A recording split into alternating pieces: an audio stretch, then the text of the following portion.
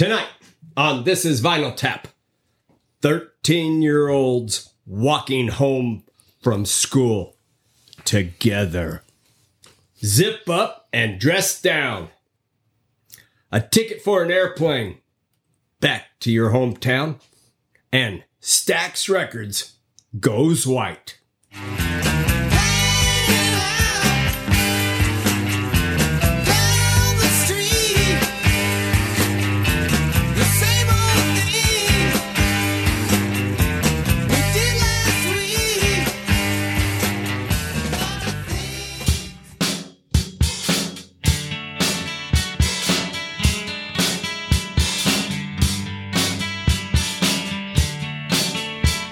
In 1948, Columbia Records introduced the 33 1/3 RPM long player record. 1 year later, RCA Victor introduced the 45 RPM single. Listeners now had a choice, only the hits or the full album. In the last half of the 60s, the best bands realized the potential of the longer format and began to build a cohesive body of music that must be heard unbroken. The arrival of downloadable music has increased the temptation to stay in the shallow end with the hits. This podcast believes every album tells a story. Tonight, we tell one of those stories. Good night, ladies and gentlemen. This is Doug Cooper with This Is Vinyl Tap, and I am joined tonight by our humble, extremely humble, and getting humbler all the time, producer Jonathan J.M. Rowe. Hello, everybody out in podcast land. And also, we've got the king of power pop. Everybody take a drink. It's going to be Tony. Yeah. It's going to be a drinking night tonight. Well, if everyone's playing along with the power pop game, it will be. We're with Tony, our power pop king. Let me say a warning for the kids out there tonight who might be playing the drinking game. There's a couple of phrases that we recommend that you have a sip every time you hear one. If I say something correct, which happens quite a few times, if Jonathan says boo-hoo, but tonight it's going to be power pop. And I'm just warning you, take small drinks tonight because we are working with one of the most power popping bands of all time, Big Star, #1 record. This album was chosen by Tony. That's probably not a surprise to our regular listeners. Let me just tell you a few things. This album was released in August 1972, Ardent Studios from Memphis, Tennessee. It is in the genre power pop, which tells you who did it. And John Fry's the producer. Tony? Yeah. I'm going to ask a ridiculous question. Yeah. Why did you choose this album? Well, I actually have a pretty good answer for that. After 3 weeks of Cash and Springsteen and Little Feat, I felt we hadn't mentioned power pop quite enough or anything that'd really make you boo-hoo. I think this album covers both of those deficiencies. It does have some songs that'll make you boo-hoo. I'll give you that. Yeah. I don't know if we want to, before we delve in, just for the sake of argument, briefly talk about what power pop is. We don't have to do that. No, we are going to do that because not everybody that's listening tonight has heard you define that before. But let's talk about what is power pop and why did you pick this album? Those questions in order sound really silly. Well, let's talk about the second one first. So I already talked about jokingly that we hadn't mentioned the word power pop or talked about songs that'll make you boohoo in a while. But really, I kind of borrow from you a bit on this, Doug, because I don't know where this album came from. I have no idea where this came from. This album has influenced a whole lot of people considering it sold 10,000 copies when it initially was released. I think last week when we did Little Feat, you had asked if that was the lowest selling album we'd ever talked about. I think this might beat it. It didn't hold its record for very long. No. So that's one reason I picked it. The other reason is while it's a power pop album, it's not your typical power pop album. It's got a lot of sadness and melancholy to it around the edges, and sometimes right in the center of it. It's not your bright, happy power pop in terms of the subject matter, and I think that adds some depth to it. Again, it influenced a whole slew of bands that I like. I think some bands you guys probably like as well. And then above all, the story around the album is fascinating to me. In ways that I hope will become apparent to anybody's listening. It's a pretty interesting story. Well, Tony, here at This Is Vinyl Tap, we believe every album tells a story. We do. We do. So going to your second question about what is power pop, the term was first coined by Pete Townsend in 1967 to describe what The Who was doing. Can't explain, I think it's love, trying to say to you, when I feel blue, but can't explain, yeah, hear what I say, girl, can't explain.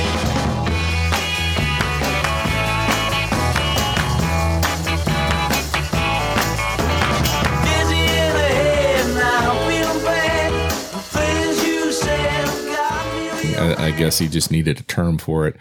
And at that time, it was really to describe kind of just a more aggressive sounding pop music, because The Who was a pop band, but they were, pretty heavy sounding, but yet tuneful. And they had no way to not sound aggressive. Right, exactly. They do not have that skill. They do not have that skill.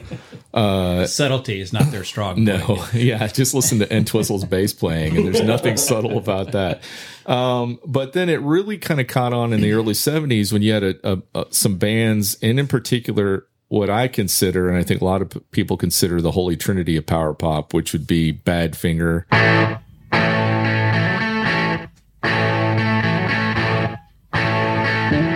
No matter what you are, I will always be with you.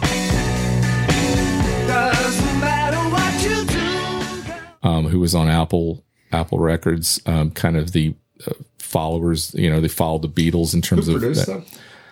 Well, a lot of people produce them. Well, Paul McCartney produced the first album, didn't he? Yeah, Todd Rundgren, I believe, produced part of one. George Harrison produced another part of one. Anyway, and then the other band would be the Raspberries. I saw the light, I realized it was love when I looked in her eyes. I saw the light, I realized there's a knock on the door.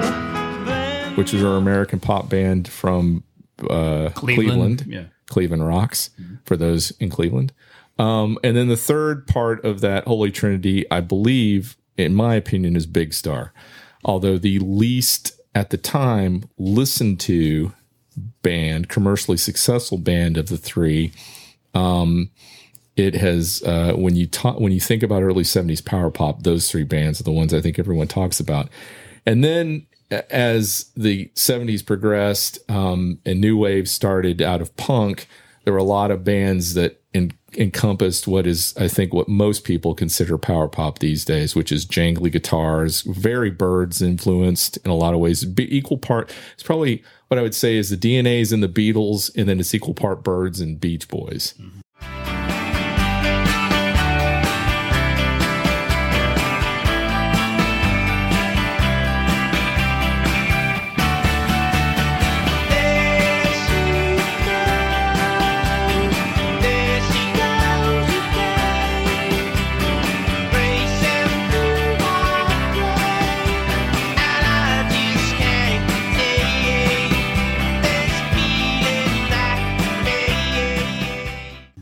Lots of harmony, jangly guitars, melodic hooks, songs typically 3.5 minutes or under. Mm-hmm. And then, like I said, hit its commercial peak late 70s or early to mid 80s. People are still making the music, and I love a lot of bands that are still making it. But it's never been commercially successful after probably, I'd say, the last giant purely power pop album that was commercially successful was probably Girlfriend by Matthew Sweet. find you perfect. perfect in so many ways that I've been waiting. And I want to have you. I've been waiting. And I want to.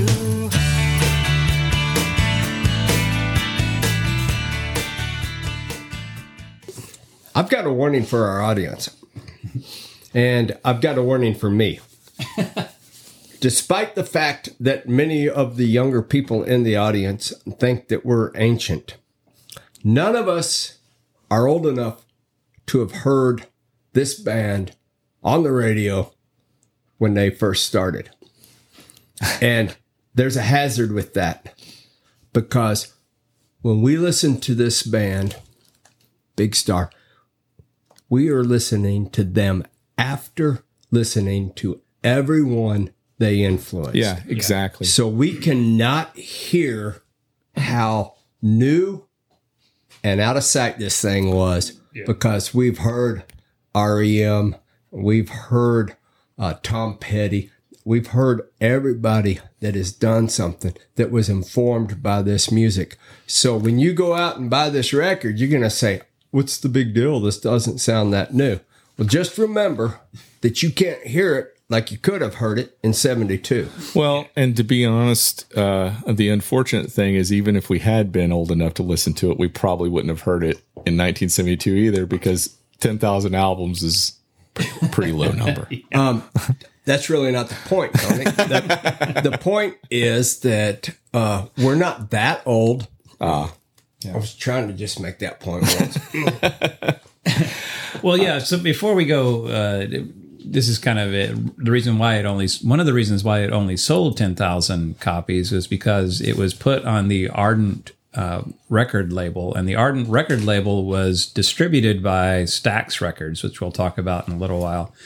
But the issue was Ardent didn't have the capacity to create a whole bunch of albums. This album, when it came out, was the darling of the critics. The critics recognized it as an incredible album, and there were people that were actually trying to find it. But the problem was they couldn't manufacture enough albums to actually get it out to even the records, the radio stations. And so if you heard them, it would be really hard to find the album, even if you wanted it. And this was back in the days before downloadable music, et cetera, you would have had to put your mono cassette player up to the radio in order to record any of this stuff. It's funny that you, just real quick, James, since you mentioned it, I think it's worth reading just briefly some of the things critics had to say. So Billboard said that every cut could be a single, which I happen to agree with. I agree with that. Rolling Stone said the album was exceptionally good. And Cashbox said this album is one of those red letter days when everything falls together as a total sound, and called it an important record that should go to the top with proper handling. There's the caveat. This album was never properly handled. And we'll go into a little bit as we talk about this, but it was just almost a perfect storm of bad stuff happening as this band tried to get this out. It's really frustrating to read about this band who's working hard. They have publicists working hard. They have a new relationship with Stax Records, and people are actively looking for the album. They want to buy it, and they can't. And I can't imagine anything more frustrating as an artist than to hear that information. And I don't know that I've heard that before. It's kind of like the last time with Springsteen, where you had Columbia Records saying, yeah, don't play that. Well, and it's funny because Columbia plays a part in this, because at one point they end up getting in a deal. I don't know if they buy Stax or they get in a deal with Stax. Get a distribution deal with Stax. And the problem was the person who negotiated that was Clive Davis, who ended up being on the outs for some sort of financial stuff. I don't really know the history of that, but Columbia fired him, and the new guy came in and didn't want to have anything to do with that distribution deal. They actually pulled number one records that were on the shelf. They pulled them off the shelf Now I don't understand that, Wow. but they did because they didn't want to deal with this Stax distribution stuff. Because Stax dealt with they did this thing where they dealt with independent distributors, so they didn't have quite the machine that Columbia had. But again, it's like the Springsteen thing where you have a label almost actively trying to torpedo the success of the album. And the sad thing is that that aspect of it had a significant impact on several people in this band to their detriment. Okay, we've gone too far without defining our terms. Now, I'm a young guy, and I listen to Lil Nas X, and I don't know all these things y'all are talking about, but I happen to know that Jonathan J. Umro, our extremely humble producer, lived in Nashville. I also happen Lived to in know Memphis. In Memphis too. I mean, I didn't know you lived in Nashville. That was a mistake. He lived in Memphis, and he's also a producer, a humble one. And tell us about Stax Records, because I know who Motown is, but who You in the know who world Atlantic is. Yeah. I know who what? Atlantic is. I know who Atlantic is, Yeah. Right. but I don't know about Stax. Okay. All right. Well, Stax Records was coming out of the Memphis area. It was known for more the risque areas of R&B. So they had, and when I say risque, some of it was risque, but also just more the gritty. Baby Mac, dressed in black, silver buttons all down her back. Hello, tipsy toe. She broke a needle and she can't sew. Walking the dog, guess a walking bird dog.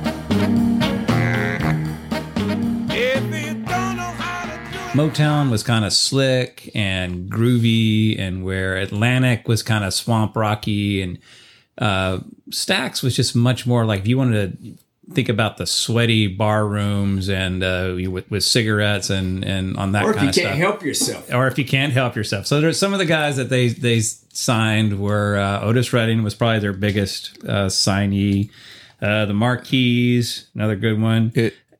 It's like it is literally the musical equivalent of what Memphis is like. Yeah, it really is. And so, and then they had their writers too. Among their writers was Isaac Hayes, who wrote a bunch of great songs before he went out on his own.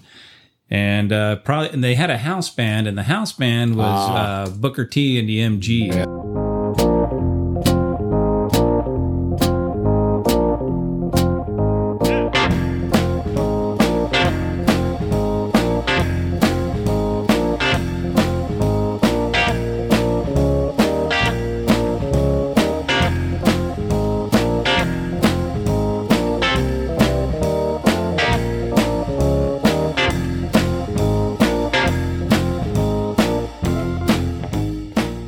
And if you want to, outside of probably the Wrecking Crew, the house band that Booker T and the MGs, the lineups that they have had in Booker T and the MGs, which isn't quite as extensive as the members of the Wrecking Crew.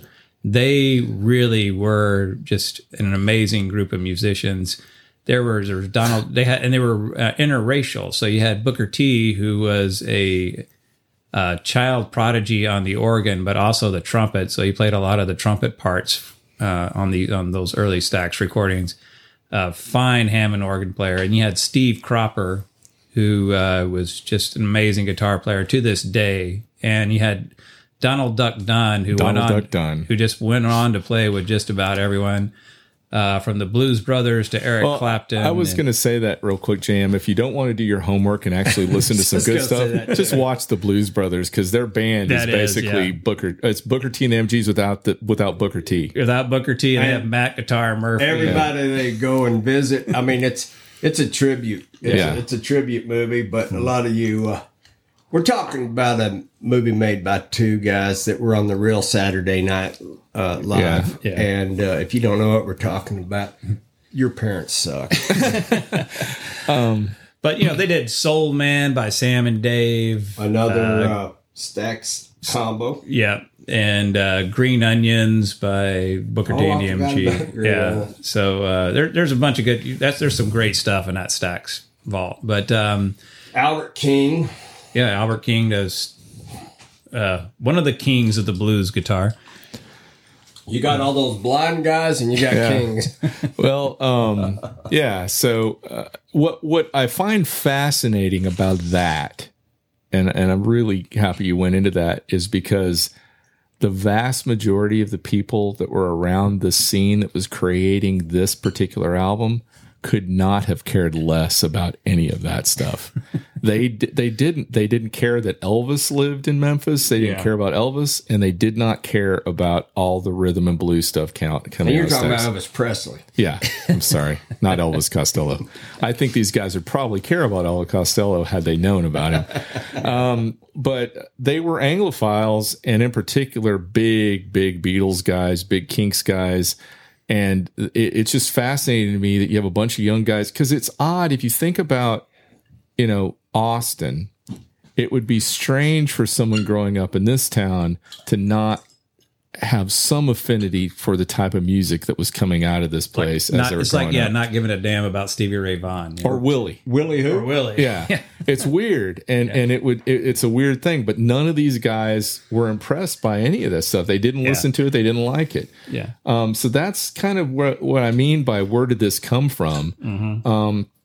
And so the guys in this band, I don't know if you want to talk about them, JM, or...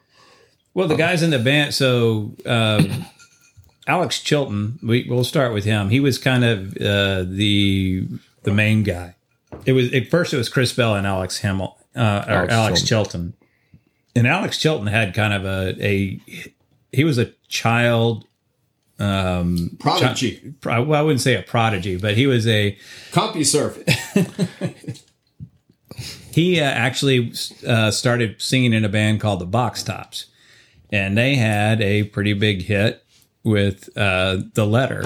Give me a ticket for an aeroplane. Ain't got time to take a fast train. Lonely days are gone, I'm a going home. My baby just wrote me a letter. I don't care how much money I gotta spend. Got to get back to my baby again. Lonely days. How this works. And you can't believe this. Alex Chilton, his voice sounds very different than it does with Big Star. It's grungy. It's deep. It's almost buried in the mix. Did you mention how old he was when he recorded that? And he was 16 years old when he recorded that. And so he had some modest success. And He had some other hits. And they had other hits, Wait.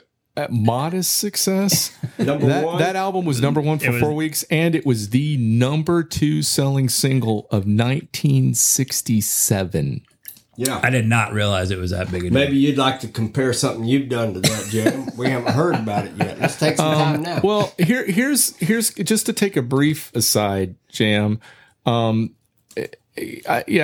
is probably not the right word, because Alex Chilton was so Chris Bell had a band early on in '65 called the Jinx, Named after the Kinks. Yeah. They were it was kind of a bastardization of the Kinks, spelled JYNX.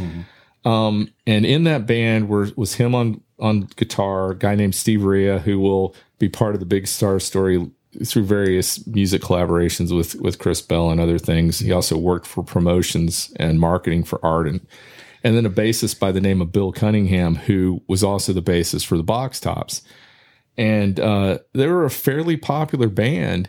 And these guys, Chris Bell and Andy Hummel, who we'll talk about later, they went to a private school. They ended up going to private school.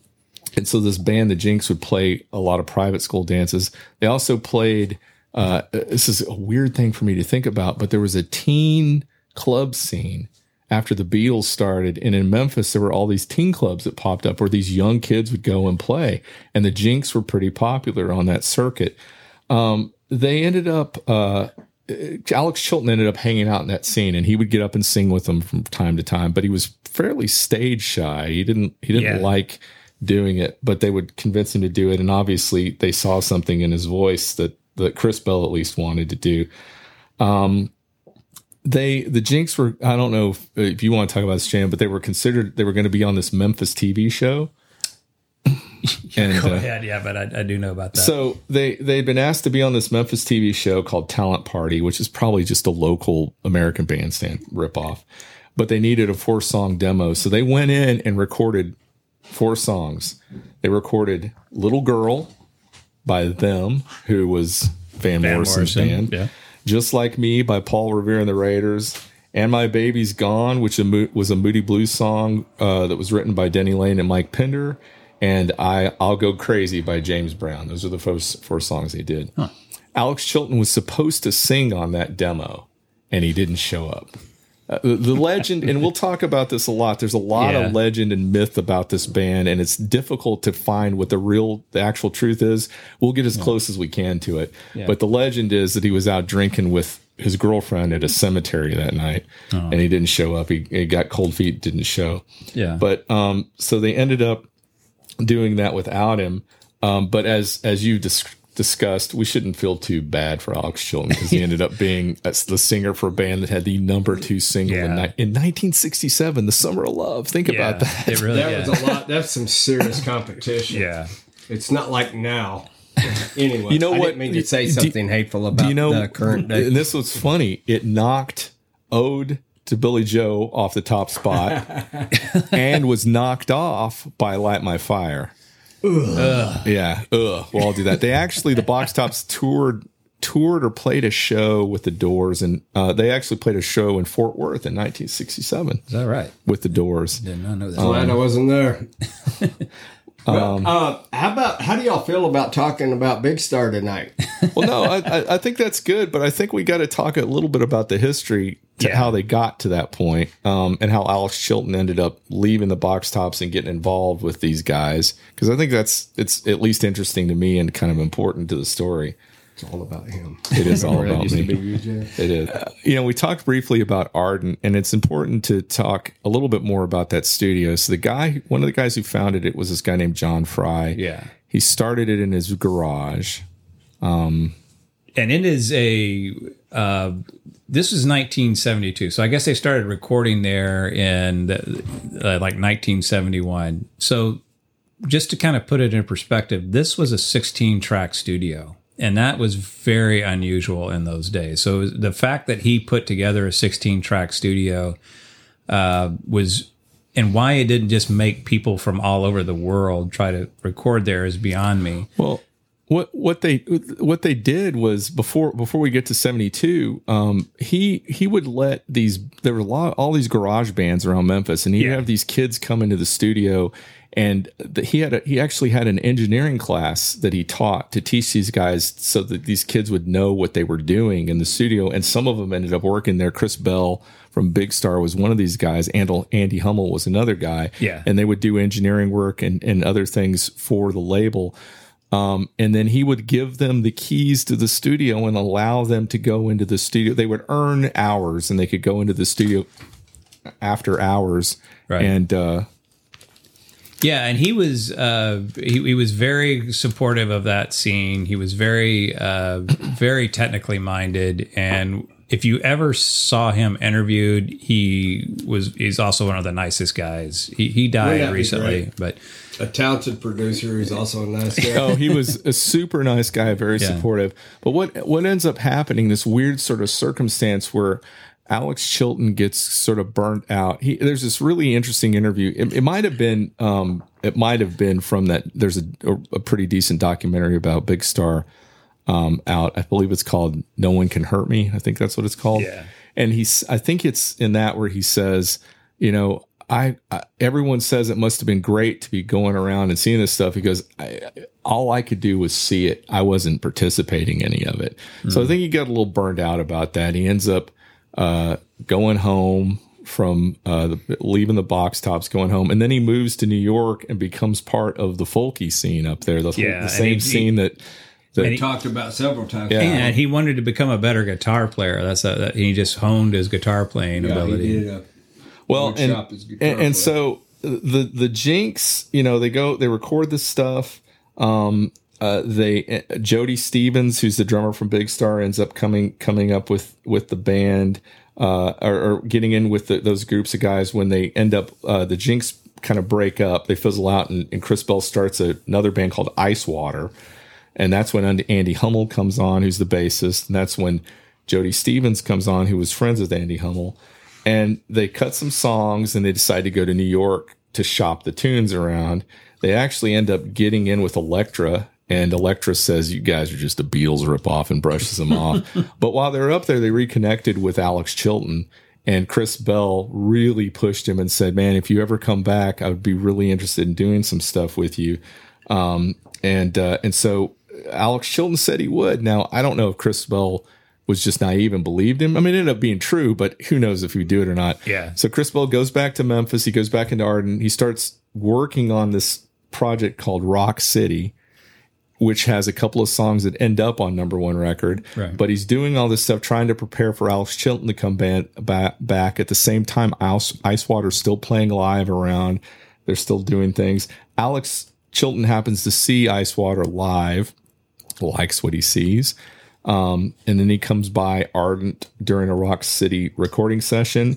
Something clicks. They start working together. Alex Chilton pulls out the song called Watch the Sunrise and starts playing it.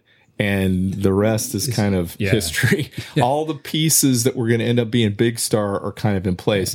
And as JM said, this album took a very long time because of the way, I mean, you think about it, it's pretty amazing that a band just starting out had this kind of access to this kind of studio. One of the things we didn't mention was that Ardent was the very first studio in the U.S. to have a Mellotron, which is something we've talked about a lot on the podcast. And I think there's fewer albums where we didn't talk about the Mellotron than that we did talk about. I mean, it's pretty amazing that we squeezed the Mellotron into a Springsteen album. We didn't have to squeeze. That's what's so fascinating to me is I had only the vaguest notion of Mellotron before we started this, and now we can't look at anything without Mellotrons popping up. Well, and now we got the Artnotron, or what the hell is it called? The Artnotron. So John Fry, the guy who ran Ardent, was a kind of a geek, an audio geek, and his studio, as JM said, was state of the art. And they had this thing called an Artnotron, which I've been trying to find out more about. It's difficult, but what I can gather, it was a precursor to the Mellotron. And if you have information about the Artnotron, please contact us. The precursor, another precursor was the Chamberlain, which it's played on the Johnny Cash album by Tom Petty, by the way. An interesting side note about the Mellotron that was used for the recording of #1 record. It was not used again until the mid 80s by a band by the name of REM when they went to Ardent to record Green. A band, by the way, heavily influenced by Big Star. Yeah. But it's just interesting. They have this Mellotron there and no one's using it until REM saunters in and says, "Oh, we'll do that. We'll play with that thing." Ardent Studios was kind of forgotten. For a long time, there was a guy by the name of Jim Dickinson who started recording over there. So if you ever read a book called "It Came from Memphis," Jim Dickinson is all over that. And he helped another band we've talked about before on this podcast, The Replacements, who actually recorded an album there in the 80s and actually named one of their songs that they recorded there Alex Chilton. Oh. So, well, and... and the other thing that Ardent did, so not that the whole Stax thing was out of the blue, when they were they ended up building this new studio, and when they did it, they got the same board that Stax was getting installed. And so Stax started sending all of their overflow business to Ardent. So instead of doing these kind of local garage bands that they had been doing, they started recording some pretty big names that Stax just didn't have the studio time for. Mm-hmm. And these guys like Chris Bell and Andy Hummel were engineering these albums for them. Chris Bell ends, just a brief point with that. Chris Bell recorded an album with the Memphis Horns. And then because of that, they ended up playing on the first song on number one record because he had a relationship with them and he recorded that an album for them at Ardent. I was wondering where the horns came from. Yeah. And that's just a reminder to our audience that it's all about relationships. I want to say one of the things anybody who's listened to this podcast, and I hope lots of you, this is not your first time, but if it is, welcome, know about me is I tend to choose sides. And like I did that with when Uncle Tupelo broke up, I picked the Jay Farrar side. And when we had that album war, I was firmly ensconced in that. I am a firm believer in you're either a Beatles fan or a Stones fan, and you shouldn't intermix the two. I know tons of people say I listen to both. I think you're wrong, but that's okay. He sounds like me. I'm a Beatles fan, by the way. And I did that with this album too. And when I first heard it, and here's a little, if anyone's interested, brief aside, I bought this album early on because it was something that I was supposed to own as a Power Pop fan, and I didn't get it immediately. Mm-hmm. It's like, I don't understand what the big deal was this. And I put it away, and I pulled it out 2 years later because I had stupidly agreed. A friend of mine talked me into doing this blog where I would listen to all of my CDs and rate and talk about them and rate them. I got about 3 weeks into it before I said, I'm done with this. But one of the things I did listen to was this album, and I was like, why, how did I not understand this? I didn't get how I missed how great this album was. But anyway, I was firmly ensconced in the Chris Bell camp. And I think there's been a movement to give him more credit, almost to the detriment of Alex Chilton. Early on, Alex Chilton got all the credit. Now I think there's a movement to try to give Chris Bell all the credit and see Alex Chilton as a hanger-on. That does a disservice to both of them. The reason this album is so compelling is because both of them bring such interesting points of view to the music they're making. And it works really, really well when the two of them together. Case in point, none of the Big Star albums after Chris Bell left are as good as this one. There's some great stuff on Radio City, but it's not as good as this album. And nothing Chris Bell did outside of maybe a collaboration with Chilton is as good as anything on this album. That's not to say they're not good. Radio City is a great album, and I Am the Cosmos is a great album. They're just not this album. Yeah. I think that's a beautiful point. And we'll probably make an after-school special about this, about teaming up with buddies to make something better. Jam, if you'll make sure you get the sad piano music ready for that. Shut up. You're right. I mean, all you got to do is listen to these two guys sing at the same time. And a lot of what Tony just said is going to make sense. Well, and the other thing is, there's something relieving about switching from one voice to another voice and switching up the sound, switching up the... Well, yeah. And what's I think apparent from people who listen to this for the first time before they dig into it is the voices are similar enough to where if you didn't do a deep dive or know, you might think it's the same person singing throughout it. With the exception of the India song, I think that's different enough to where obvious. You can tell. Yeah, it's obvious. But the other thing I want to talk about before we get into the songs is, Chris Bell was a huge Beatles fan to the point where he wanted the album to be glossy like the Beatles albums, where there was outside of the music and the amount of effort he put into making this album. Well, even the way the songs were credited. That's what I was going to talk about. So he wanted him credited as Bell Chilton because they were Lennon and McCartney. And there's a song on this album that we'll talk about later that was not written, that Alex Chilton had nothing to do with. And when Chris Bell reached out to the author and said, I want this to say, Bell Chilton, the guy said, well, too bad. Don't use it if you want to say it. I'm not going to give you credit. So it's one of the few songs on this, other than the Andy Hummel song, that is not credited to Bell Chilton. The other thing that I think is really kind of cool about this is if you listen to this album, it's really bright. I mean, it is super, super bright. And that was on purpose. This album is high end. It's as high end as it can get. Yeah. And when they were mastering it, they were having issues with that because there's this thing called a de-esser that takes the sibilants out of and the high ends out of stuff. And on the first side of the album, it kept removing all the high. It would just kick in and remove all the high ends. They had to remaster that first side of the album 5 or 6 times because of that. And there was this thing there was this helium infused arm that they had to use to cut the album that they had to crank up all the way to make sure that it did that. Anyway, they had to work their magic. That was invented by a bass player. Was it? Yep.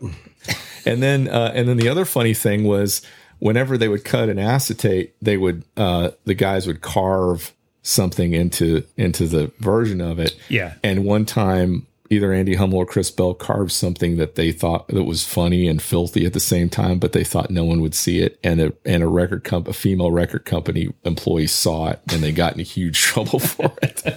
That's good to know that you could get in trouble for something like that back in the old days. Yeah. I thought you got away with that. Yeah. Well, now that we're into details like acetate carving, would it be possible to go on to this wonderful album and we can talk about the first track, Feel by Bell?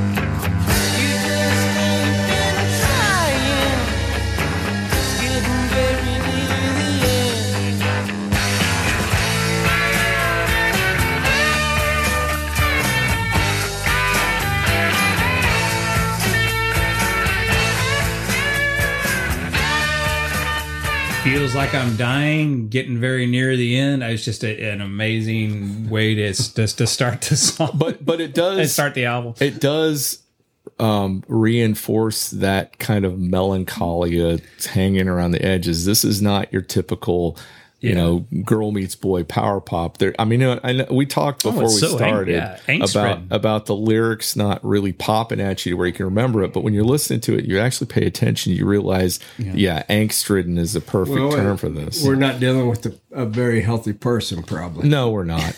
But yeah, I agree with Jam. This is a really great way to start a record off. It's a pretty solid rocker. I would say I love the old rock and roll vibe. If anyone wanted to tap Jeff Lynne on the shoulder and say, this is how you incorporate 50s rock and roll into a song, they might want to do that. As I mentioned, this is the song that has the Memphis horns on it, this song right here. Yeah, and they're great. I mean, they're very subtle the way that they come in, and you've got that really neat Wurlitzer. I think it's being played by the sound engineer who's anywhere on the album. And the thing is, I think John Fry is listed either as an engineer or producer on this, but he has said in multiple interviews that this album is all Chris Bell's doing. Yeah. And who was a very accomplished engineer, but he was also obsessive to the point where it. Same thing. There you go. This song, like Jeff Lynne, the guy you have no love for. I'm about to call and tell him he needs to go get advice from these guys who sold 10,000 albums. He does. Well, they broke up before disco was big, so I get it. Listen to the hate. The other thing this song does is kind of set the standard. So anything that is a bit of a screecher is going to be sung by Chris Bell, regardless of who wrote it. Yeah. Who does his voice remind you of? Well, everyone says it sounds like Robert Plant. I don't think it sounds like Robert Plant. I don't think so either. That's not who I was thinking of. Everything about this band reminds me of Badfinger. Well, and I know that's obvious as hell. No. I don't know who sounds like whom, actually. I don't think. Well, they've said they weren't aware of Badfinger, or I would believe that neither one knew about the other one, or the Raspberries, that they were just doing their own thing. I think later on, in particular, I absolutely agree with you when it comes to the song "Don't Lie to Me." That sounds so much like a Badfinger song to me. It's scary. Well, and does anybody else come in mind? I hear Cheap Trick. Yeah. Well, and here's the thing: Cheap Trick was likely aware of this band. Yeah. Well, that's what I think. Well, that's going to become very apparent later. In the podcast. Good point. That's a little foreshadowing. I love Cheap Trick, but I think I learned about one of their cheap tricks. Now, I don't know. To me, this seems like the biggest song. The next song seems like the biggest song on the album, and I may be completely wrong, but the Ballad of El Gudo.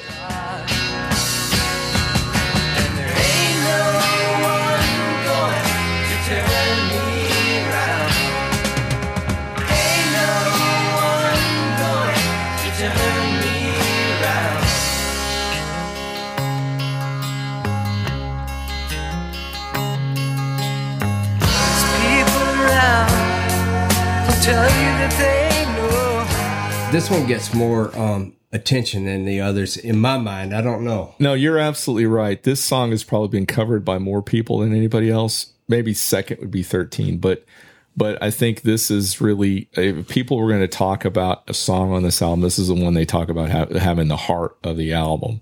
And this is one of the songs that Chilton wrote in New York when he was a folkie. I can see that, but I'm going to say it. If you want to boohoo, this is the song to boohoo to. It is a fantastic song. Y'all drink up. Well, and Chilton has said that the little lick at the end of each verse was based on a Doc Watson lick. Oh, really? Yeah, I guess Doc Watson was fairly prevalent in the New York folky scene at the time. Yeah, all the folky. And thought of to be he was going to play it as a folk song. But I think it becomes something really pretty spectacular under Chris Bell's production. I'm glad that they didn't make us up, folks. I mean, Andy Hummel said with Chris Bell being involved in this song is, he described it as glorious, which I think is a really great word to describe the song. Yeah, it really is. It's very, and you can kind of tell that that there is a little bit more production in it that I think that Alex Chilton really likes, but it's still just the way that's done is just unbelievable. It's one of those that you want to back up and hear again. Yep. What's pretty remarkable about this song and some of the other songs is the way they're able to use backing vocals. It's almost like another instrument. They're so lush, so vital to the way the song sounds. Yeah. It almost sounds like a choir in the back. It does. Yeah. Up next, we have a bell tune, In the Streets.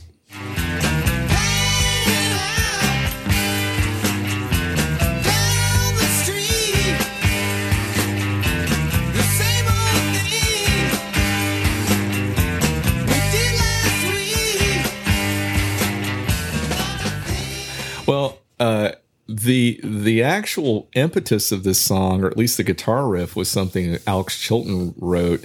And he said it was ripped off when he was in New York. Some guy was playing him, this is funny, old blind Willie McTell albums. And so Alex heard some of this and he liked it. And he said, you know what? I'm going to rock up one of these blues riffs. And so that's what essentially the beginning of the song. He pulled the Led Zeppelin. Yeah. This is a prime example of Alex Chilton being able to add a little roughness to a song that might not otherwise have had it just been Chris Bell. He adds that because, he, unlike the other guys, he did like all the Memphis soul stuff. Yeah. And so he's able to give that a little bit of a kick. This song was the B-side to the first single, and it was re-recorded for the B-side, not remixed. They re-recorded it for the B-side. Really? Yeah. I think this version's badass. Well, it's bad bottom. This is a family program. The vocals on the album version are better than the single version, but I like the guitar lead in the single version better. It seems a little brighter to me. Yeah, look, they're both great. I'm a Strat guy. You can totally tell that's a Strat guitar player. But JM was going to mention something interesting about this song if nobody knows. Yeah, by now, if you haven't heard it and you don't recognize it, this was covered by Cheap Trick. And it was done as the opening to that 70s show. So, which is so funny because none of those kids in Wisconsin would have ever heard Big Star. Alex Chilton later said that ironically, this song, nobody heard the song before, but every time that song got played, he got $70 for it. Chilton loved the song. He said, next to my babies beside me, or when my baby's beside me, this was the best thing he ever wrote. Well, he knocked it out of the park on this one. I think it's a fine song. Yeah. All right, we have a sentimental favorite next. I don't know any other song like this. This song is so disarmed and honest, and it's perfect for a 13-year-old. Oh, yeah. This song's called 13. Won't you let me walk you home from school? Won't you let me meet you at the pool?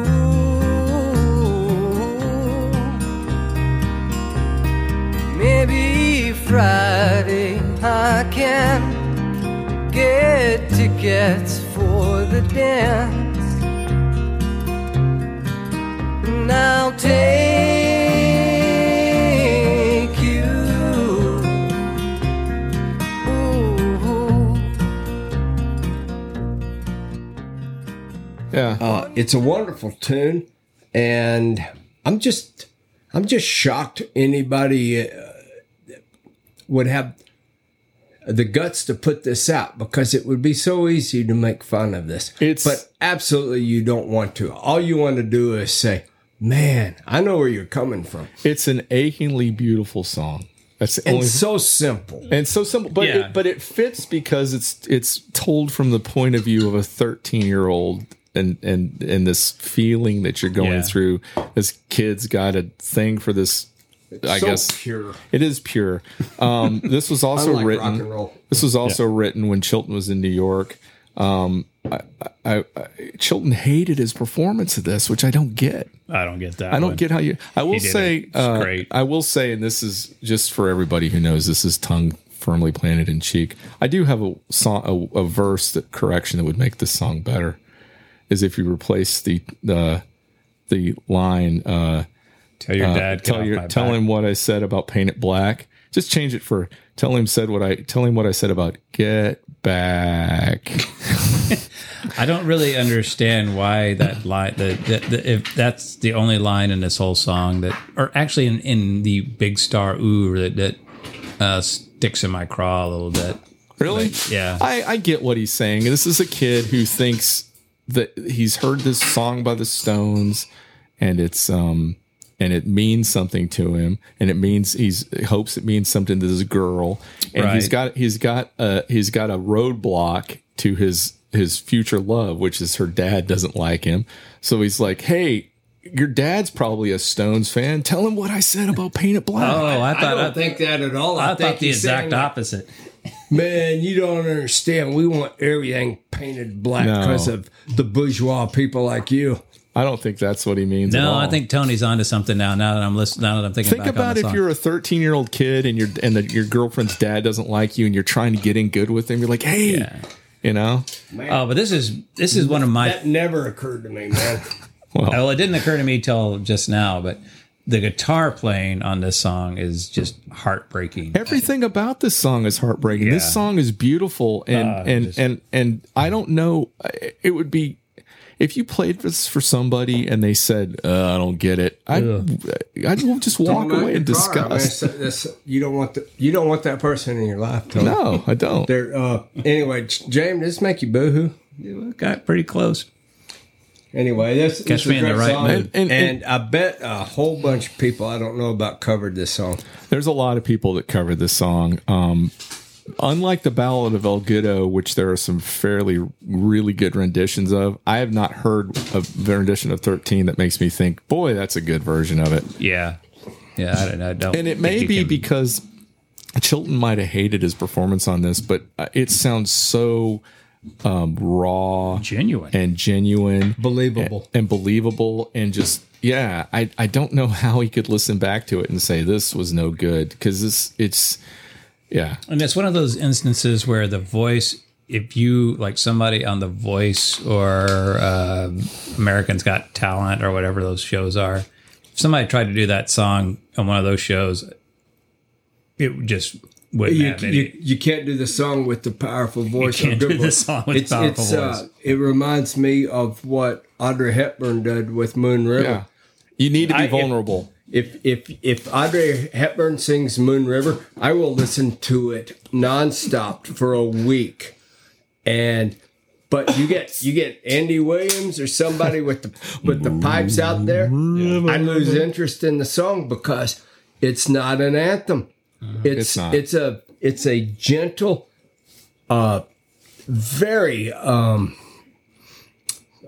helpless. Yeah, Naive almost. Perfect, naive, helpless, vulnerable, all of those things, and you strip this song of that, and it loses all of its a power. disaster. You can't open the NFL Monday Night Football with this song.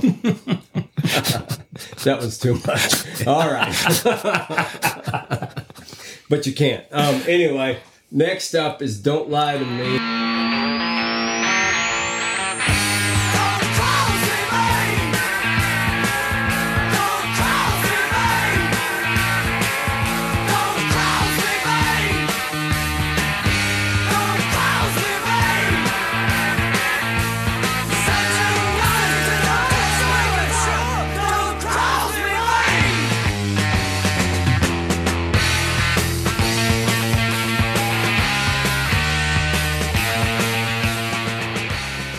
This is a bell tune. I find this first side really interesting because it's rocker ballad, rocker ballad, rocker ballad. Well, I wanted to say something about. I don't know who laid this out, but they did a great job. It keeps me engaged because it never gives you too much of one thing. Yeah. It's like when what is that called? Where they have all the dishes and you can have a little bit of this, a little bit, and they bring in all Tapas? these dishes. What? Tapas? No, where the snobs do with like an 18-course. Here's your little wine thing, and that's what it's like. A little bit of this, a little bit of that, and you never get. Okay, I'm done. You're never done. Doug's never had wine without X's on the bottle. Or MD. Well, Picture of a grape. This, like I said earlier, this song sounds to me like a Badfinger song in a way that not really. Yeah, I can see that. I can see that. And the guitar work sounds like Badfinger. this is kind of funny. This was released. There was a second single actually released on this album. This was the second A side with "Watch the Sunrise" as the B side. But you kind of knew things were going to be problematic because what happened when you put it on the turntable was 13 played instead. So it was a disaster. But Andy Hummel wasn't around when they recorded this song. So Chris Bell plays bass on it. And, Oh, really? I didn't know that. And here's really Again, great. just pointing out how easy bass is. If you listen closely to the bridge, there is in the mix, there is a theremin. You can hear it if you listen to it. And two of their friends bring these Norton 750 Commando motorcycles in, and you can hear them. Okay, revving. I can hear that. You can hear, but if you listen to that same part, you can hear the weird theremin noise too. Yeah, it was just to try to create chaos. And there's a point where at some point they were singing two different lines, and someone just said, "Just sing them at the same time." Yeah, that was great. And then at one point, I think Alex Chilton complained that his voice was too raw and he couldn't do it anymore. And Chris Bell's like, "That's what we want," you know.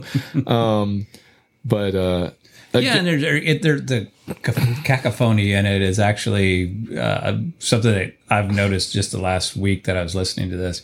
And I've never noticed that before. And I think that's what keeps me engaged in this song. It's a simple song. It's got 3 lines in it, but it's fun. It's a fun song, and it definitely a workout. It's a workout. It is a workout. And it would be fun had this band stuck around. It'd be fun to see them play this live. Yeah. Well, And that brings us to number 6, the last song on side 1. And for me, this is the most disappointing song on the album. And I mean that in a very specific way. It disappoints me because he says, I want to go to India. I'd like to go to India, live in a big white house in the forest, drink gin and tonic and play a grand piano, read a few books. And then he says, I want to live. And somewhere inside my evil heart, I wanted him to say, in a teepee. So bad. Because I thought that would be so funny. Jesus. Okay, people. You know how to reach Doug Cooper, right? I thought that would be so clever. He said that. And then he doesn't. And then I spend most of the record going, why didn't he? He could have just said that. This song is lyrically funny in the sense that it seems like such a privileged point of view about India. And it's a weird concept of what India is about. These guys, you mentioned they met at a private school.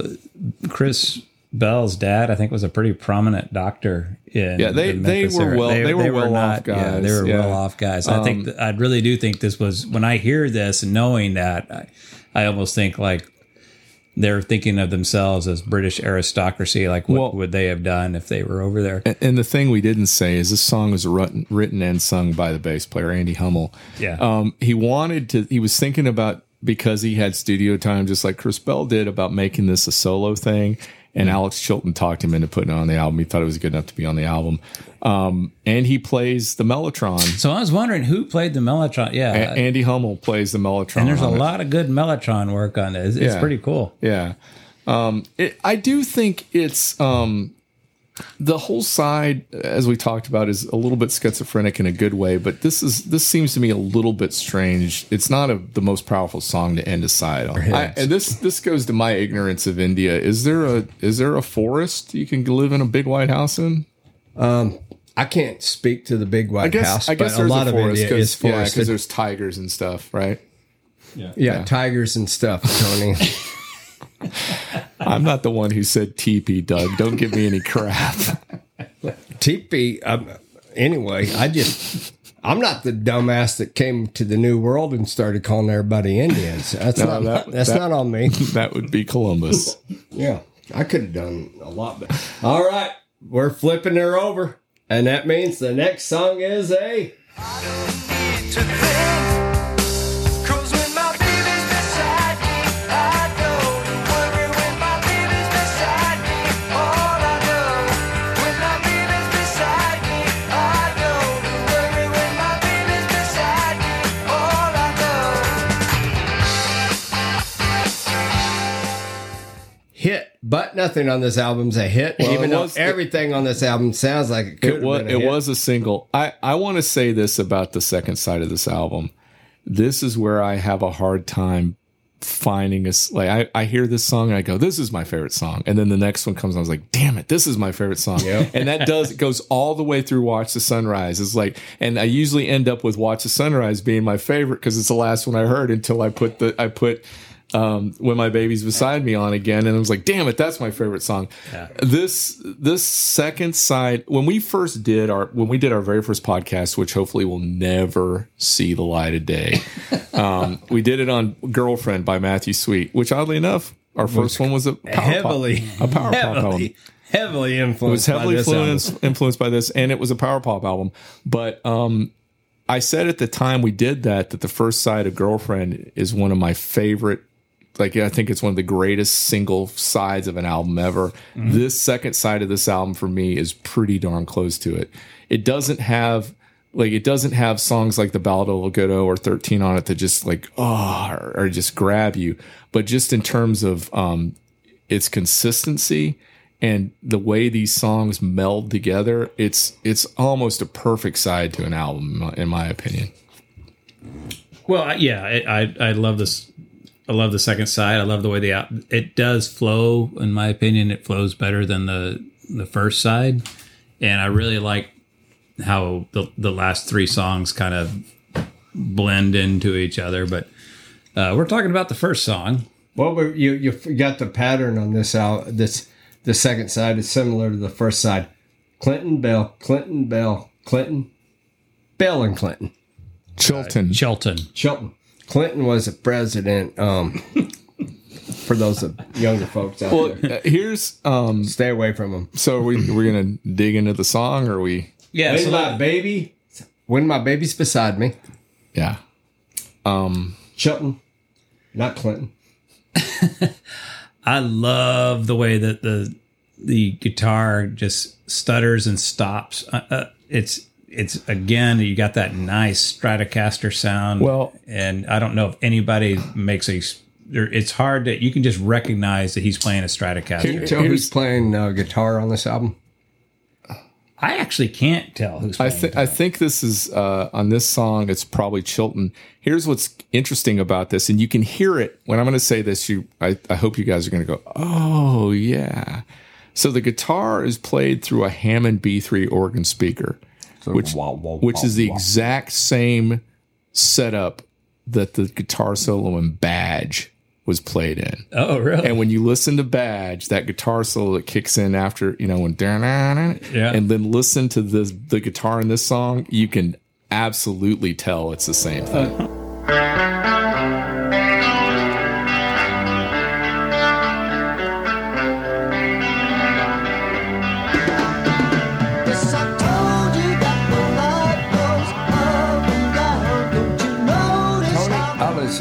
Almost exclusively listen to Carly B. Can you tell me about this Badge thing? Badge is a song by the band Cream, one of the first power trios, Clapton's band. So I can tell you the Leslie Cadman. It's a speaker that's used with the Hammond organ, and there's the thing in the speaker that spins. And it makes it go wah, wah, wah. Yeah, so the speaker spins, and you can control how fast it spins, and how by the faster it spins, the higher the more pure the sound is. The lower it, the slower it spins. You actually control how fast that bell is spinning at the top of it. And was that my fault? We started talking about that. Yeah, but so. I think at least two of us in this room, maybe three, but at least two of us think that that's the best Cream song, Badge. I think it's the best Cream song. But I do too, and I just don't. I don't see a lot of competition either. And I hate to say something nasty about three great musicians, but if you I would like to say something about that. Just watch Blues Brothers again, and I think doesn't Ray Charles play?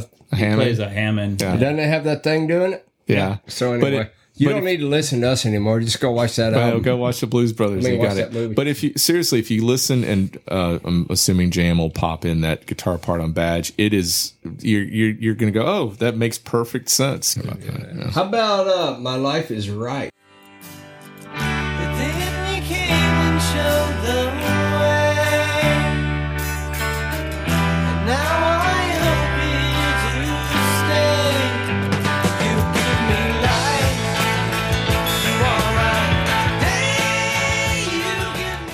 So this is the song that was credited to Bell and Tom Eubanks. This is a song where Tom Eubanks was asked to relinquish writing credit so that it could be a Bell Chilton number. And Bell said, Chris Bell said, well, you'll get the royalties. And he's like, the points, yeah. I didn't write it for that. He's like, well, we want to do that. He's like, well, find another song because you're not going to do that. And they finally relinquished and put his name on it. Yeah. And he got like $5. It's such a great song. It's a good song. It's funny because later in his life, Chris Bell became very religious, and it's hard. And again, Doug mentioned listening to things with hindsight after you've already heard stuff.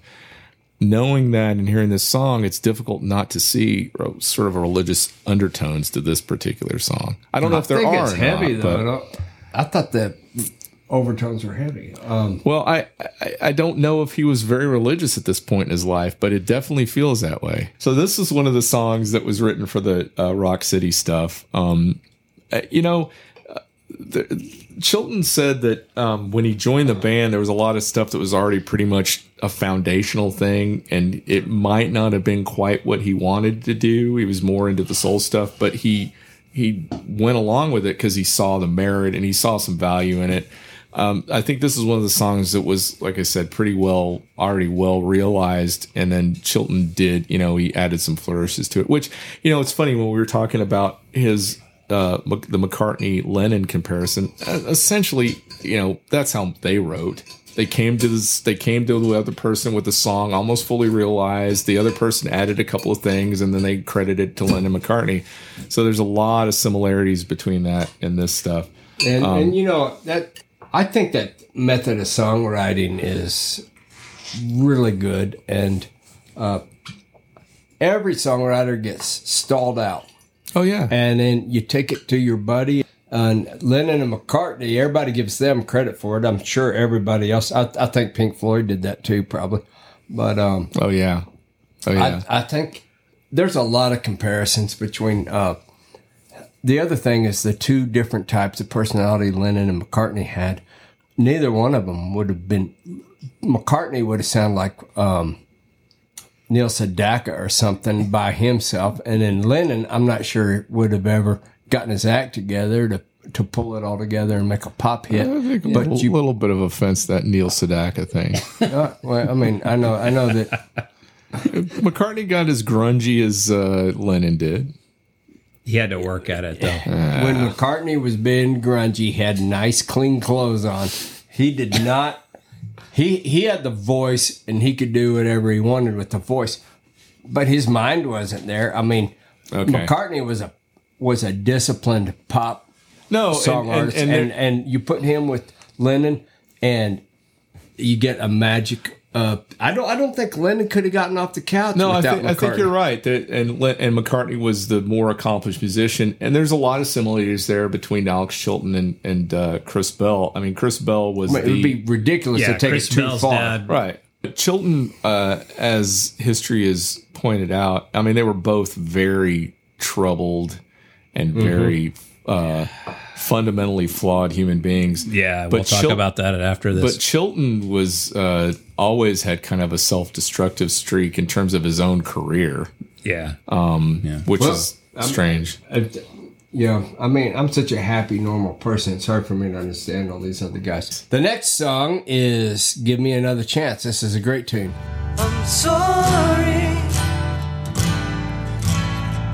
Things I said made things seem bad, but don't worry, 'cause it's gonna be alright now. Be okay. You know, I just don't think before I speak. This is a great tune. This is my second favorite song on the album. This is my favorite song on the album when it comes up until the next song comes on. You're like I am with Vind and Fleece. Yeah. This song also is another incredibly achingly beautiful song that'll make you jam. It'll make you boohoo. And the Mellotron work on it is so unbelievable. Great. It is. Terry Manning, who is a friend I'm of theirs, guessing that's who plays the Mellotron. And he's the guy he's the associate engineer on this album. Yeah. And do you kind of wonder about the girl listening to this? Because I say, I'm not going to go for that. I don't know. When you get to the bridge part where he gets the "It's so hard just to stay alive each day," if you listen to that and it doesn't give you goosebumps or make you just want to put your head down and start sobbing, you got no soul. Yeah, it is just soul. It is. This is in a strange way. This is like a sensitive guy album. It's the guy album where we don't want to admit that this is how we feel, but he does a pretty good job of like hitting that angst in your. I'm in my mid 50s now, but you can still be angsty. Yeah, when you're look at Morrissey. He's I think 93 and he's full of angst. In preparation for this, I listened to another group of people discuss this album on a podcast. And one of them had a real issue with the way these lyrics paint this guy is being sensitive without having any real emotion. And I was running when I was listening to this, and I was just screaming I was with my wife running around the track, and she goes, "What is wrong with you?" I was so it was driving me nuts listening to this, because these people did not get it on a very basic level. Again, that one part. I mean, the whole song is unbelievably fractured and tortured sounding, but in a beautiful way, if that makes any sense. Yeah. But that one point at the bridge where he sings that, and then the background vocals kick in, the mellotron kicks the strings up. And then all it is just the mellotron for a while. Yeah. It's pretty remarkable. This is a fantastic and had song. they put actual strings behind it, I think that just would have taken away from it. It would have been too syrupy. I think the mellotron, as we've talked about this before, there's something outside of that Springsteen song. A mellotron has it sounds a bit false. There's a falseness to it that sounds bend in the mellotron. Yeah. Well, and it sounds warbly, which I actually kind of like. No, I do too, but it has its place. But Tony's right there. All right. Well, we all are very sensitive and like that song quite a bit. Yeah. So then here we got another. So the next one is kind of a Chris Bell's sort of version of this song. Yep. And they're right next to each other. We got Try Again.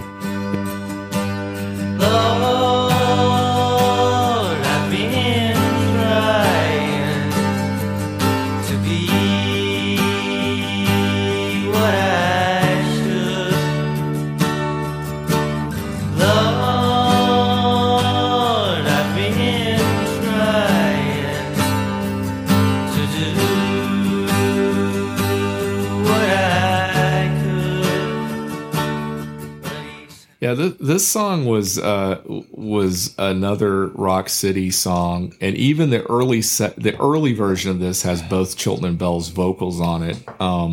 So from the get go, this was a song that Chris Bell knew Chilton was going to be a part of. I'll tell you, the thing that impresses me, and I'm easily impressed by stuff because I'm not a musician, is some pretty nifty slide guitar work from Alex. Well, Chilton that's what. So I've got that in my notes. It almost sounds like a George Harrison slide guitar work, and then when they do the harmonies, especially with that, let's not assume that was unintentional. I'm sure it wasn't. Who's playing slide guitar? Alex Chilton. Oh, okay. Yeah. So I guess he did work while he was up in New York. Yeah. Yeah. But it's another heart-wrenching sort of plea for forgiveness, just like the other one is. Yeah. And then we got Watch the Sunrise.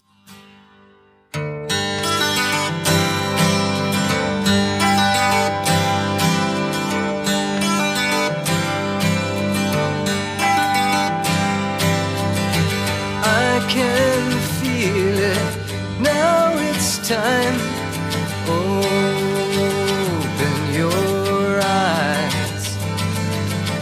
Fears be gone, it won't be long. There's a light in the skies. It's okay to look outside. The day. I always thought Try Again bled into Watch the Sunrise. Yeah, and I don't think I listened really closely today when I was listening to it, and I don't think that I think they let the song Try Again ring out into Watch the Sunrise.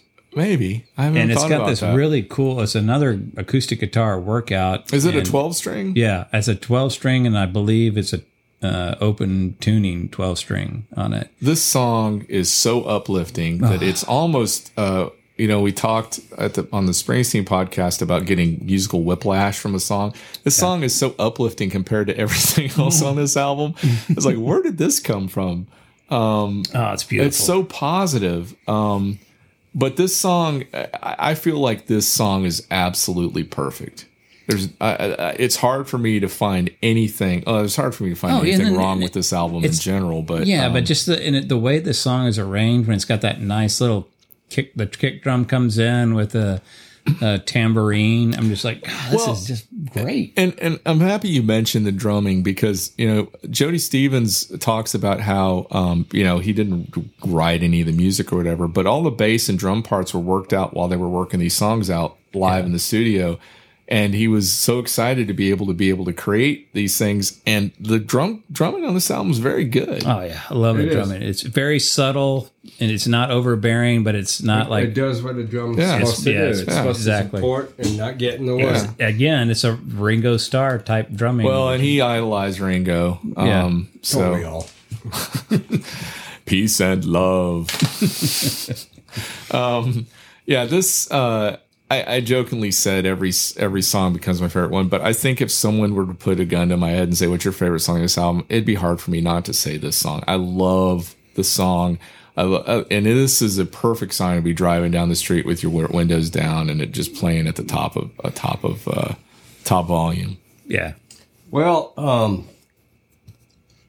ST 100/6. Love me again.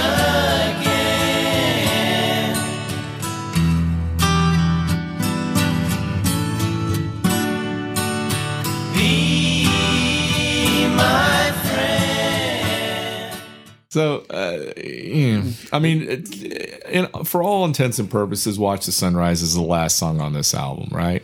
This is like Her Majesty. Oh, God, I can't believe you said that. I was going to say that.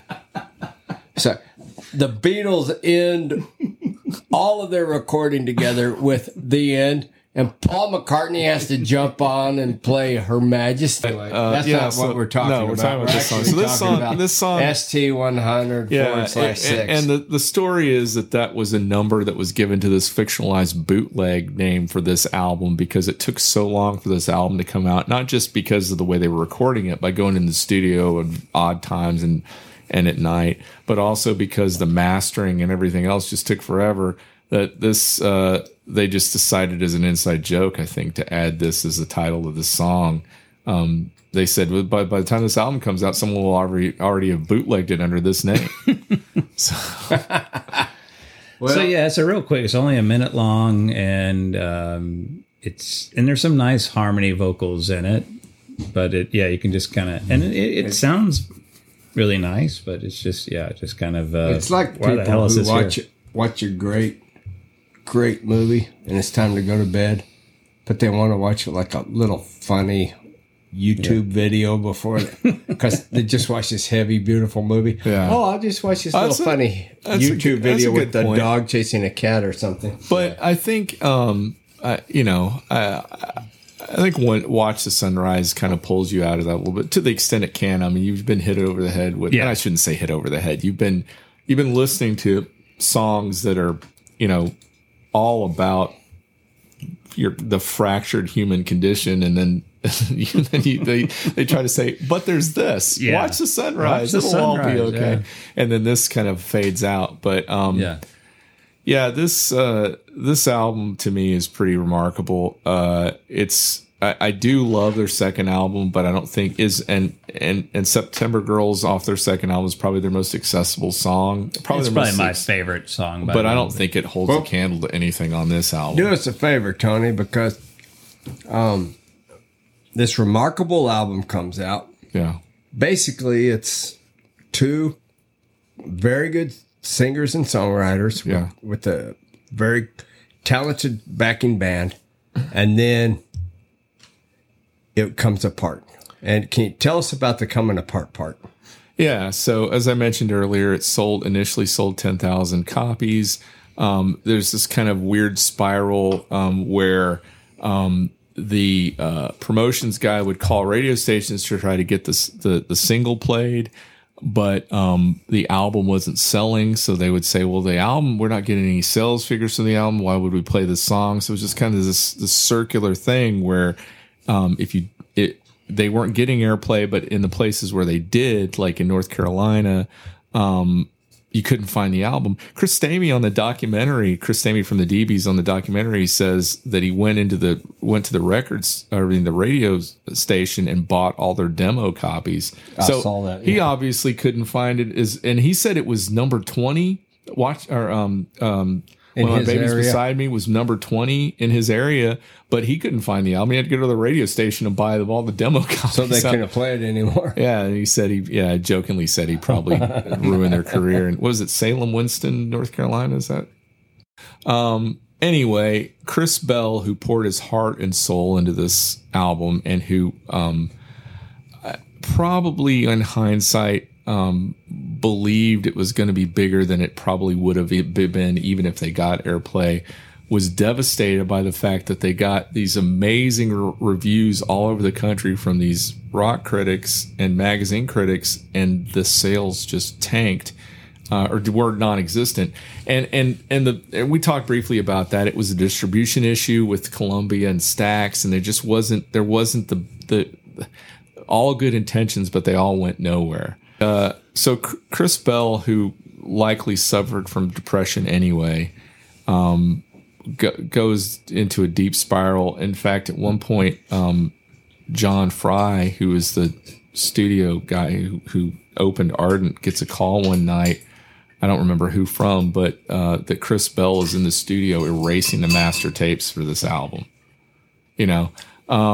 And one of the things that bothered him, I think, in the long run, or maybe the short run, was that Alex Chilton was getting all the credit for this when he was, again, not to pull one person above the other one, but Chris Bell was the visionary behind this. Yeah. But he was the guy that started the band. And it was his idea. But it makes sense, doesn't it? Alex Chilton is this guy that everybody's heard of. He was in a band that had this monster hit. Why wouldn't you talk about it? Yeah. And Alex Chilton doesn't strike me as the type of guy that would be too concerned about correcting the record. And I don't mean that he was a jerk, but just like he didn't care one way or another. He's just like, whatever. Yeah. We talked. How old is everybody? No, they're young. But the other thing that I think is an obvious thing to me is that Alex Chilton has a little Graham Parsons going on, in the sense that he had enough money from the letter. He didn't need to be doing this stuff. So he's sort of playing to a certain extent. He has the talent to where his playing is better than his fooling around is better than somebody who's serious, just like Graham Parsons. But there's this lack of consistency and wanting to really put the effort into it that I think someone like Chris Bell, who this was his thing. Yeah, we might need to just give kind of a epilogue to what happened to all these guys. I mean, Chris Bell put out "I Am the Cosmos," which was, I think, is a pretty good album. I like it. Yeah, the single on it, I mean, the title track "I Am the Cosmos" is great. I think the B-side, like you and Your Sister, is in my opinion even better, and Alex Chilton's on that one. Yeah. The interesting thing about that was when Chris Bell spiraled out of control, his brother, who was, I don't know what his brother did, I should know, but he traveled overseas. He was visiting Memphis, and his dad picks him up from the airport and says, we've had some issues with your brother. I think he tried to kill himself. And then Chris Bell's brother sees him shooting up something, and he says, I got to get this guy out of here. So he takes him overseas. He actually gets him into that Chateau de Horville place where, Elton John recorded and Jethro Tull recorded, and they lay down some tracks. And the guy, the engineer working on the album, knows Jeff Emmerich, who's working in Air Studios, which was where George Martin from the Beatles opened the studio. So they go in there. He gets him, the guy in this studio in Paris, gets them some time in Air Studios with Jeff Emmerich. And while he's there mixing down some of the songs, the acetate for Junior's Farm by McCartney comes in, and they realize McCartney's going to be coming into the studio the next day. So Chris Bell actually gets to spend 20 minutes with Paul McCartney, which you can imagine for someone that's as big of a Beatles fan as that, had to have been pretty remarkable. Mm-hmm. But anyway, he comes home. Nothing really happens from any of that stuff. The weird thing is Big Star gets this bizarre cult following where it's not just people who want to listen to them and spread the word. They actively seek out the members of the band. So the DBs, the guys in the DBs, Chris Stamey, Will Rigby, I think was the other guy. I want to say Mitch Easter might have been with them too from Let's Active. I can't remember. But anyway, they go down to Memphis and seek out Alex Chilton. And then later on, they seek out Chris Bell, and Chris Stamey actually convinces Chris Bell to let him produce the single for I Am the Cosmos and You and Your Sister, and Chris Stamey releases it as a single for him. It doesn't do anything. Chris Bell does end up finding religion later on in life and becoming fairly religious. It doesn't change. And through John Fry. Yeah, John Fry was also that way. They both sort of became born again. It doesn't change his drug and drinking habits, but he does have a different outlook on life. The sad thing is when he's 27 years old, he's driving home from the studio. He is not intoxicated or under the influence or anything. His car clips the curb driving home, and he crashes head onto a light pole, and he dies instantly. And he's buried the next day, which just happens to be Alex Chilton's birthday. Yeah. Alex Chilton doesn't show up to the funeral, which is, that's not. And let's also go. Alex Chilton had his demons too. No. And I'm not going to cast any aspersions on him because who knows what he was going through at the time when you find out this guy you worked with, and you're close to dies. I mean, I'm not going to say anything. I'm not going to JM's funeral.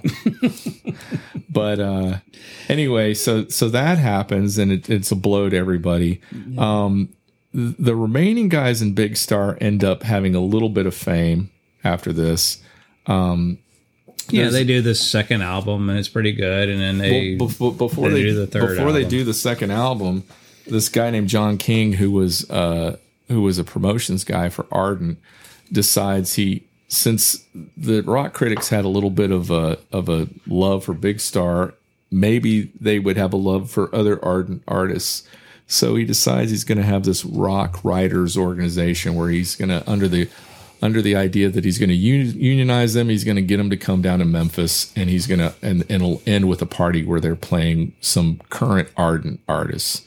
And so he reaches out to all these rock critics. They're footing the bill to fly these guys down and stay in this hotel. And all these people keep asking, is Big Star going to play? Because that's what they know about Ardent. Big Star's on Ardent. So John King asks the remaining guys if they'll get back together and play, and they do. And all these stoned and drunk rock critics just fall all over themselves when they see Big Star perform. And so that's when they're convinced to go in and record their second album, Radio City.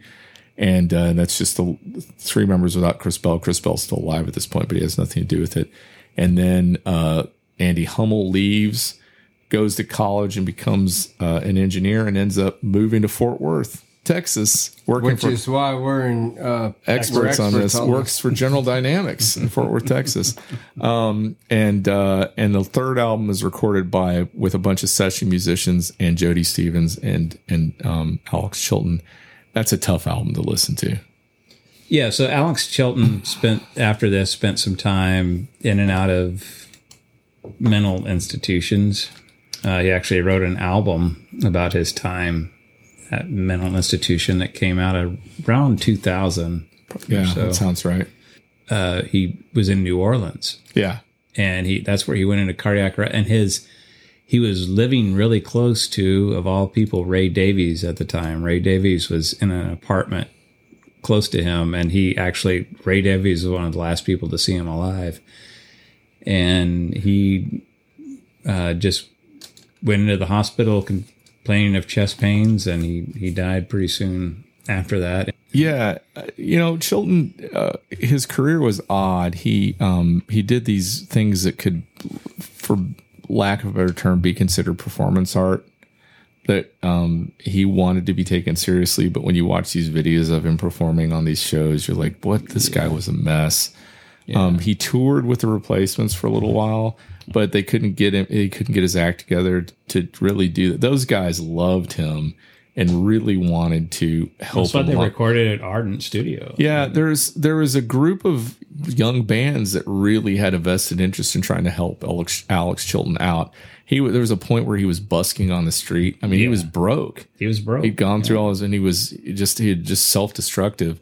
And this guy was a hero to them, and they wanted to do what they could to help him, get his career back. Alex Chilton died in 2010, and Andy Hummel died fairly soon after that. But Jody Stevens, as far as I know, is still working at Ardent. Jody Stevens is still there. He's actually carrying on the Ardent tradition. And because John Fry died as well. John Fry died in 2014. That's brings us to the end, and nothing like the last 15 minutes talking about people dying to really make it fun. And I hope those of you that stayed on till the very end to hear us talk about everybody dying enjoyed that part. Tony, on a scale from 1 to 5, how would you rate this as a critic? Not how much you like it. How would you rate it as a critic? Well, I'm going to pull a Little Feat Doug thing. I would give this album a 5. And then doing the second thing that we talked about, which is to... How much do you like this album? 5. Okay, that was me on Bruce Springsteen, actually. Oh, I'm sorry. You're right. I apologize. Springsteen, I would give it a 5. I would give this a 5 for both. All right. And Jonathan J.M. Rowe, our humble producer. I'm going to agree with Tony. I think it's a 5 as a critic. It's practically flawless as far as its execution, and you could maybe knock some things off for the lyrics, but still it's all nitpicking, right? Yeah, it's just getting silly trying to do that. But this isn't one of the albums that I listen to the most. Okay, and this is Doug Cooper, your non-humble host, and I'm going to give the album critically 4.8. I think it's an excellent album. 4.8 is excellent in my book. And I'm going to give it a 4.1 for how much I like it. And it doesn't have any blues in it. So I'm a lyrics guy, and I'll just end it right there and say, Tony, what do you have for the kids tonight? Well, I'm going to recommend a brand new album by somebody we've talked about briefly tonight, and that's Chris Stamey and Peter Holsapple from the DBs. They got together a couple of decades ago, I think, and put out an album of acoustic songs called Mavericks.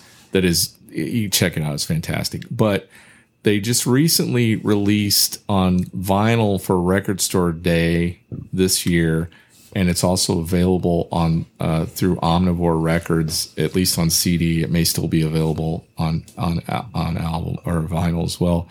This album called Our Back Pages, and it's Peter Holsapple and Chris Stamey.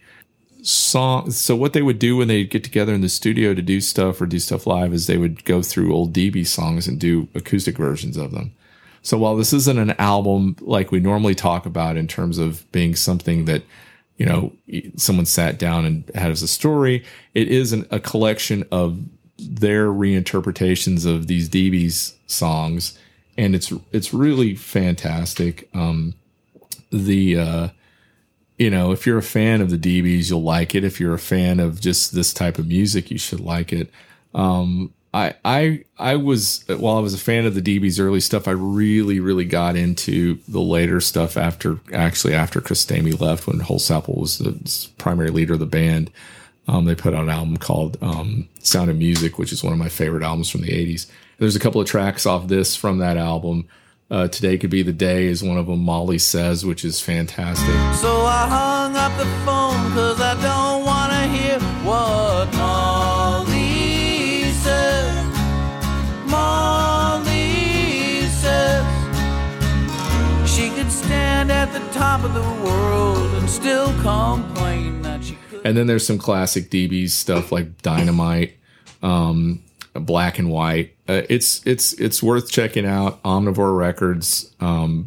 It's under the name, I believe the name is Holsapple and Stamey. And the album's called Our Back Pages. All right, Tapsters, that's it for tonight's show.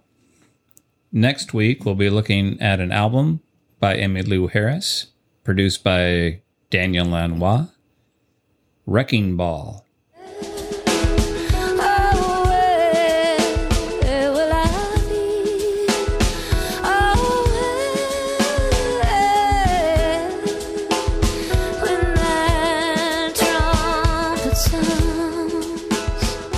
Remember, we're on Facebook and Instagram, and we're on Gmail, tappingvinyl@gmail.com, and we're on Twitter @tappingvinyl. On behalf of your host, Doug Cooper, your co-host, Tony Slagle, and me, your humble producer, Jonathan J.M. Rowe, this is Vinyl Tap, where all the podcasts go to 11. And please don't forget to watch the sunrise.